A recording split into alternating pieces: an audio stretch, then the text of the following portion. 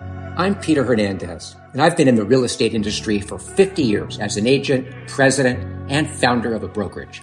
You're listening to The Core Truth, a collection of my experience, knowledge, and advice for real estate agents and executives to take their career to the next level.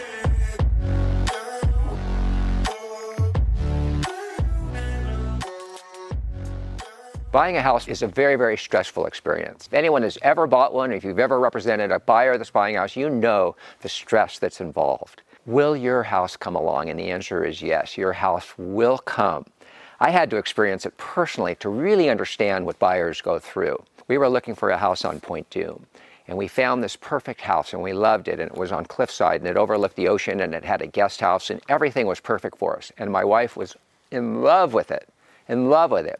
The only problem was it had a backup offer. The agent promised us that the backup offer wouldn't go through with it and we would end up with the house. Well, that's not what happened. What happened was when we put our offer in, it forced the backup offer to actually go through with the deal and we were kicked out. My wife was in tears and she was crying and she was so upset because she loved that house so much. But we got on the phone with her mom and her mom said, "Darling, your house will come.